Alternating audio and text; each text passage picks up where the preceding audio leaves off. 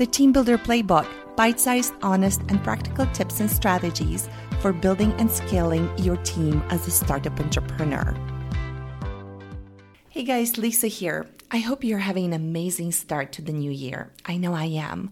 And just last week, I presented an amazing workshop called The Art of Team Building in downtown Portland to a small group of entrepreneurs and people who are building their teams within bigger companies.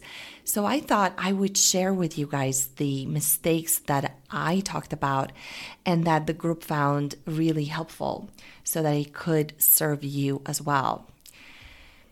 So the fundamental difference I found between the entrepreneurs who attract amazing talent and build very strong teams and the ones who end up building weaker teams and getting a lot of churn is that the people who do it really well understand that hiring and building a team is not about the how, it's not about the what, it is about the who. And what I mean by that is that the stronger your leadership as an entrepreneur, the stronger the team that you will attract. This is a simple concept, but it is not intuitive and it's not straightforward to a lot of us who've gone through schooling, through training, through working for somebody else, and who've been conditioned to believe that the most important part of building a company, building a team is knowing where to find the people, what skills they need for us to hire them, how to hire them, what interview questions to ask, and all of these mechanical questions. And it really boils down to the Pareto principle, otherwise known as the 80-20 principle, which states that 80% of the outcome is achieved with 20% of the work, 20% of the effort. So it's really understanding that leverage and understanding what part of your team building activities are generating the highest results. And in my experience, that 20% that is critical is your own leadership, your own confidence, how well you understand not just where you're going and what you're looking to accomplish as a company, but your vision. You understand the bigger picture. So that brings me to the first mistake that a lot of entrepreneurs do when they hire, and that is not articulating the vision and not articulating in a way that makes people enthusiastic, fires them up, and gets them excited to work with you. What do I mean by that? For example, I talked to a recruiter at Instacart, and when I talked to her, it was very interesting. She, I believe, was head of recruiting at the time. And when I talked to her, I really was having a hard time understanding how Instacart could be anything other than just, convenience. Here I'm saving some time to do the groceries and I'm having them delivered to my doorstep, period. And what she said really stuck with me because she articulated a vision that went into the freedom, the concept of freedom to do whatever you want with your time and also to transform your relationship with food, with the items that you use for your household, to make your life not just easier, but also freer and more enjoyable. And that really spoke to me. And this is the power of how you can transform even the simplest product or even the simplest product proposition to something much bigger. When I worked at Zynga, what I was doing is I was designing features, designing parts of the product, and really optimizing certain business metrics like how many daily active users we would get, how many purchases, the revenue dollars that we would get from those features. But what Zynga was all about, what their articulated vision was, at least in the early days when the company was strong and growing, was connecting people through games, making friends through games.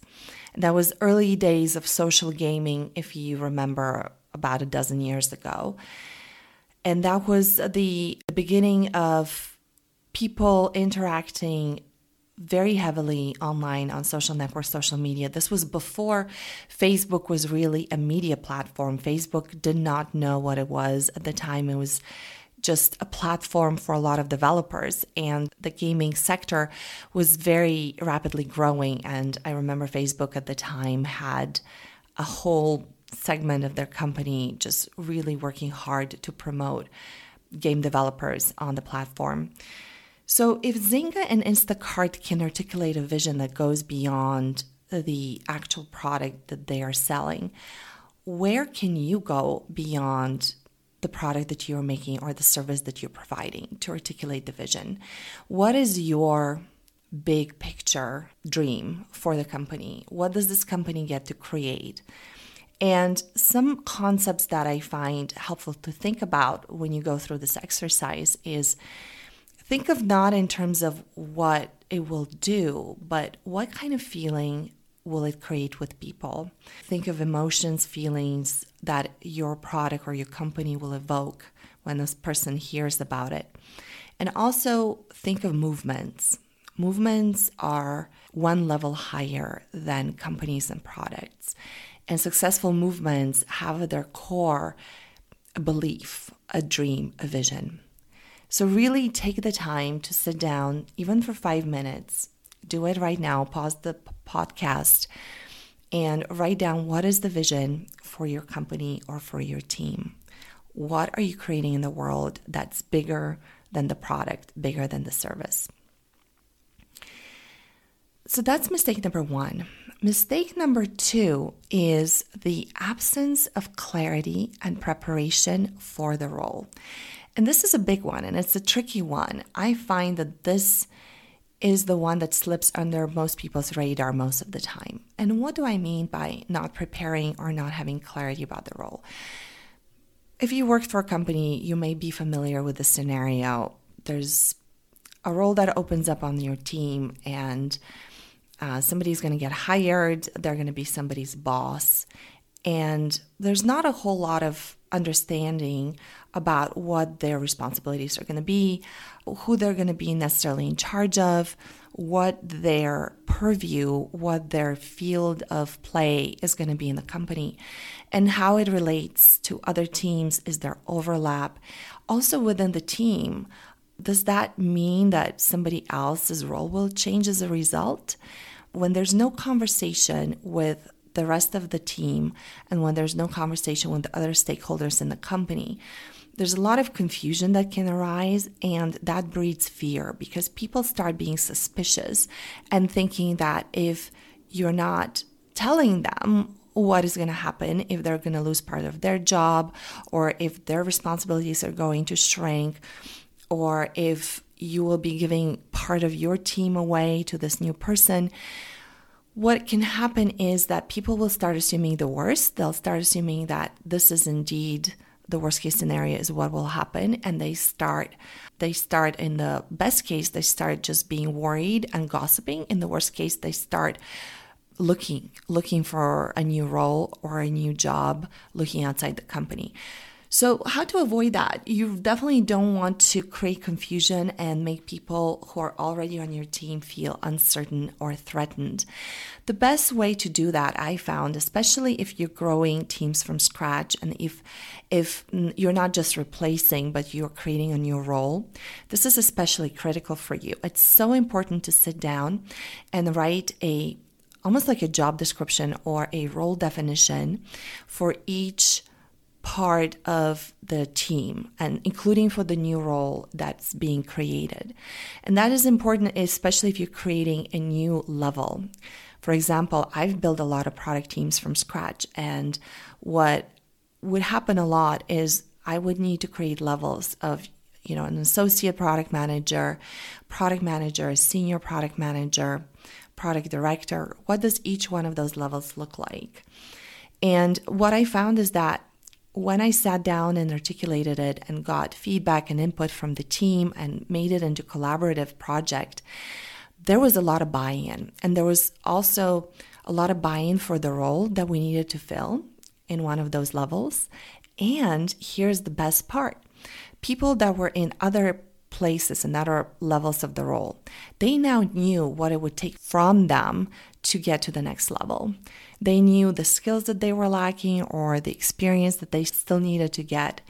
And they became really focused on that. And that helped us during kind of the weekly performance evaluations, the weekly catch-up calls, or the quarterly performance evaluations, because now we could talk about something concrete. If something was going well or if something was missing, and we could measure and evaluate each component for the person for them to get to the next level.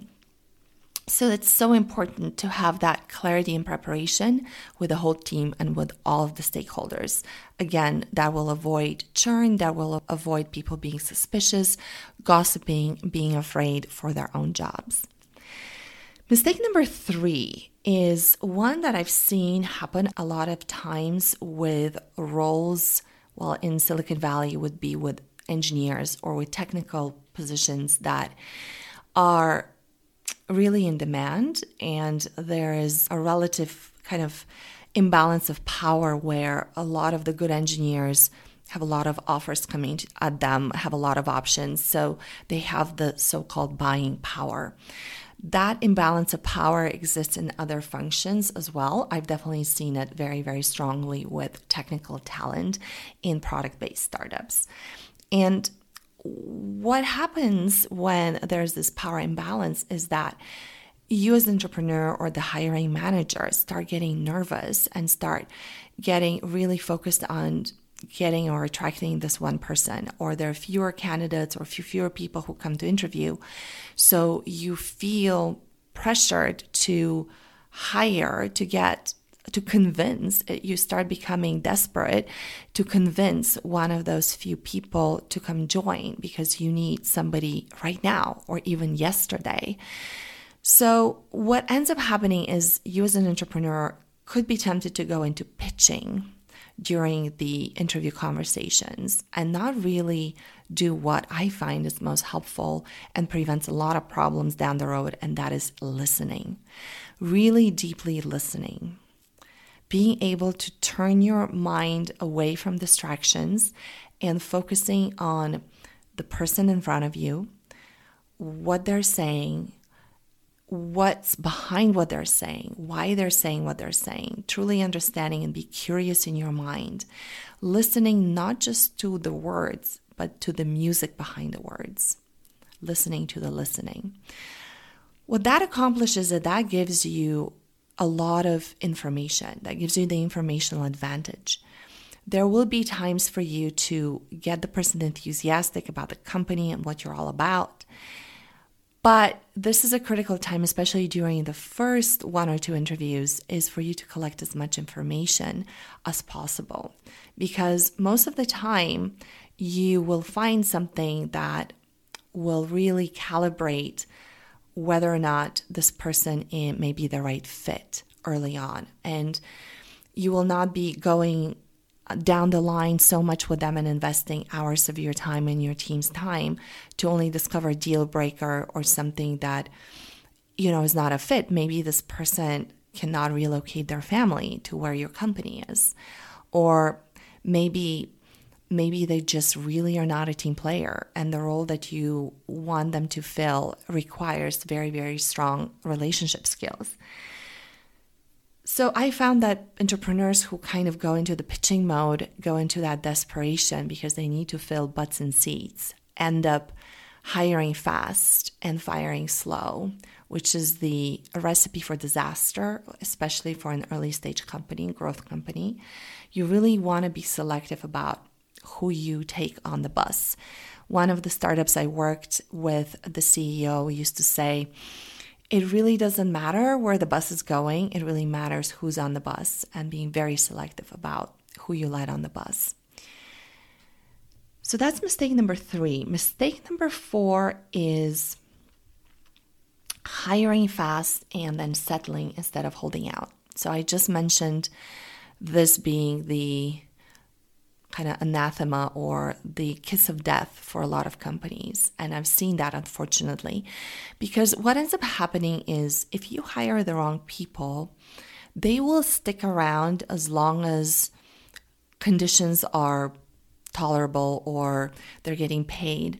But if your company hits a rough patch and there needs to be a little bit of a team effort to pull through that difficult period, whether it is a temporary cut in compensation or if there's some other measures that need to be put in place, like longer hours or more work for a certain person, that will only be possible if people are really bought into your vision, if they're there for the right reasons, if they believe in you, and if they believe in the company, and they believe in each and every other person on the team. And it's so important to have them really be believing in everybody else on the team, because a bad apple can really spoil the whole bucket. And I've seen that many times. Anytime a rough patch hits, the downward spiral can really be accelerated by people leaving, people not being incentivized, feeling like they are working for the wrong reasons, for the wrong product. If they really don't believe in you or the company, they just won't stick around. So it's so important to hire slow as opposed to hire fast, and conversely, fire fast versus fire slow. And it's so difficult to do. I believe that this is the most difficult part of the hiring process to get right for a lot of entrepreneurs, because when you get on this growth trajectory, especially if things are finally clicking, if you're getting traction, the worst nightmare for any entrepreneur is turning away business, not to be able to grow as fast as the market demand is growing. There's a very strong tendency to hire just anybody to fill the space and train them later or figure out another person later. I remember when I was interviewing at Zynga was exploding. I joined when there were only about 300 people, and a few months down the line, there were already 1,000 people. I remember one of my classmates from business school, who is now the CEO of a company in the Bay Area, told me, hey, you can interview there because they literally are looking for anybody with arms and legs. Of course, he was exaggerating, but I remember thinking that it certainly felt like they were onto something and they were just getting talented people through the door as soon as possible. Their interview process was very intense and they grilled me very, very intensely. I don't think that they would have hired just anybody. But this was before they were going to college campuses. This was before they had organized recruiting processes. So they were just scrambling to find people wherever they could to keep up with growth. And finally, mistake number 5 is this one. I talked about in an earlier episode as a strategy that I highly recommend. And a lot of people don't do it. Instead, they commit this mistake, which is not trying before buying. What do I mean by that? So as you're getting close to hiring somebody, maybe you've narrowed down the candidates to 2 or 3 people that are in the final round. I highly, highly recommend that you do one of the following. Either give them a homework assignment that will demonstrate how they would operate in their real role, or demonstrate part of what their role would be, or you give them a paid trial or a free trial, not a free trial, but an unpaid trial. What could that look like? In the trial scenario, you can have somebody, if they're, for example, you're hiring an assistant, and I did that with my assistant, you can have a couple of the candidates, you can offer them to work for you for a week and to do tasks that you would normally have them do as part of the regular job. And the most interesting part is what would happen is that a lot of people would drop out. And not a lot of people, but some people would drop out at that stage because there's a certain entitlement and there's also fear. People don't like to be compared. They don't like their performance to be evaluated. And you don't want that type of person working for you. If they're just going to be entitled, and if they don't want to get any feedback, if they don't want to stand by their results and their performance. it's interesting. It happens all the time. People do not take the assignment. They don't want to do the extra work. Especially now, if you're asking them to do some work for free, that also has the benefit, like let's say you have a lot of candidates and you're really looking for a way to whittle down to maybe 1 or 2, maximum 3 people, giving them the opportunity to do some work for you and demonstrate what they're able to accomplish is a great way to screen for the right players. Or the homework assignment, like I mentioned earlier, could just be a take-home homework assignment for them to produce a product or a prototype. This is great for engineers. It's great for designers, product people, maybe even somebody who's assisting you who, will produce copy for you or some marketing assets. There could be a lot of scenarios on this one. And what is very interesting here is that I've talked to people who are building teams, and there is sometimes resistance even on behalf of the hiring manager or the entrepreneur to test somebody. And the more I dig into that, the more I understand that the reluctance is not so much about getting the additional information and putting people through a performance test, but it is a lot of times the entrepreneur, the hiring manager, is just so swamped and so pressed on time that they feel very reluctant to dedicate the hours that it will take to be there for somebody, construct the homework assignment, or supervise or monitor people as they're going through the trial phase, and then analyze all the output and the results. It is like a project. It does take a bit of your time. And that is one of the reasons why I highly recommend doing a very short homework assignment, like maybe give them 48 hours to complete it. Or in the case of a paid trial, don't do more than a week or 2 weeks, because it really then it becomes a drag and becomes almost like a part-time job for them and for you. What you want to do is you want to be very specific. You want to give them as many constraints as possible. So for example, if somebody is working for you for a week, you can specify the number of hours you want them to spend, the maximum number of hours. So you have a good baseline to compare people across the board, what they've produced for, let's say, 5 or 10 hours of work. And the other important part of this setup is that it's important for you to not lay it out for them on a silver platter, which then helps you because you don't have to prepare, you don't have to brief them for as long, or you don't have to, give every single detail to them. What you can do, and it's very important to actually withhold part of the information or part of what you're going to be evaluating them on in terms of criteria, because that's part of what I'm looking for when I do these is I'm looking for how the person communicates with me throughout the trial and what questions they ask. And I'm looking for them to ask for the missing information a lot of times. I'm looking for them to take the initiative and ask for something that I know is very important that they would need to take the initiative on in their day job anyway. And so I'm kind of baking it in the process. This could be, for example, you can offer them the option to contact any of your team members while they're going through this and see who they talk to, what questions they ask, how they interact with them.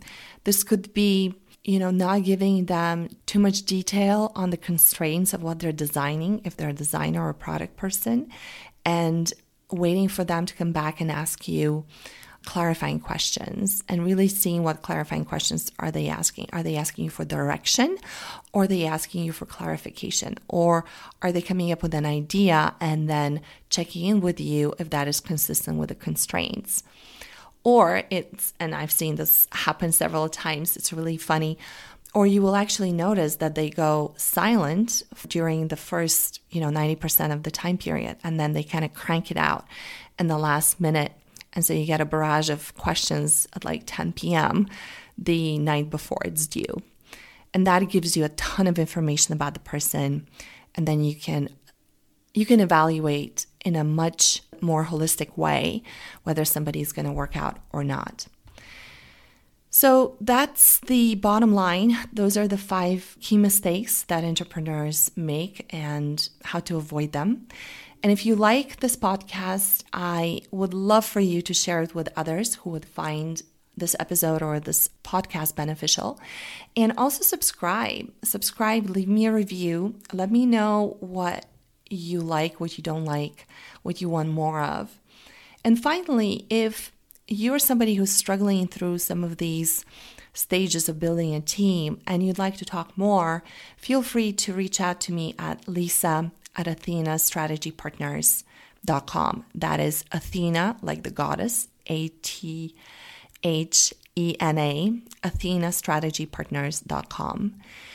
And I would love to hop on a call with you and chat and see how does this apply to you and your specific situation. That is all from me for today. I'm sending you lots of love, and I hope you have an amazing day.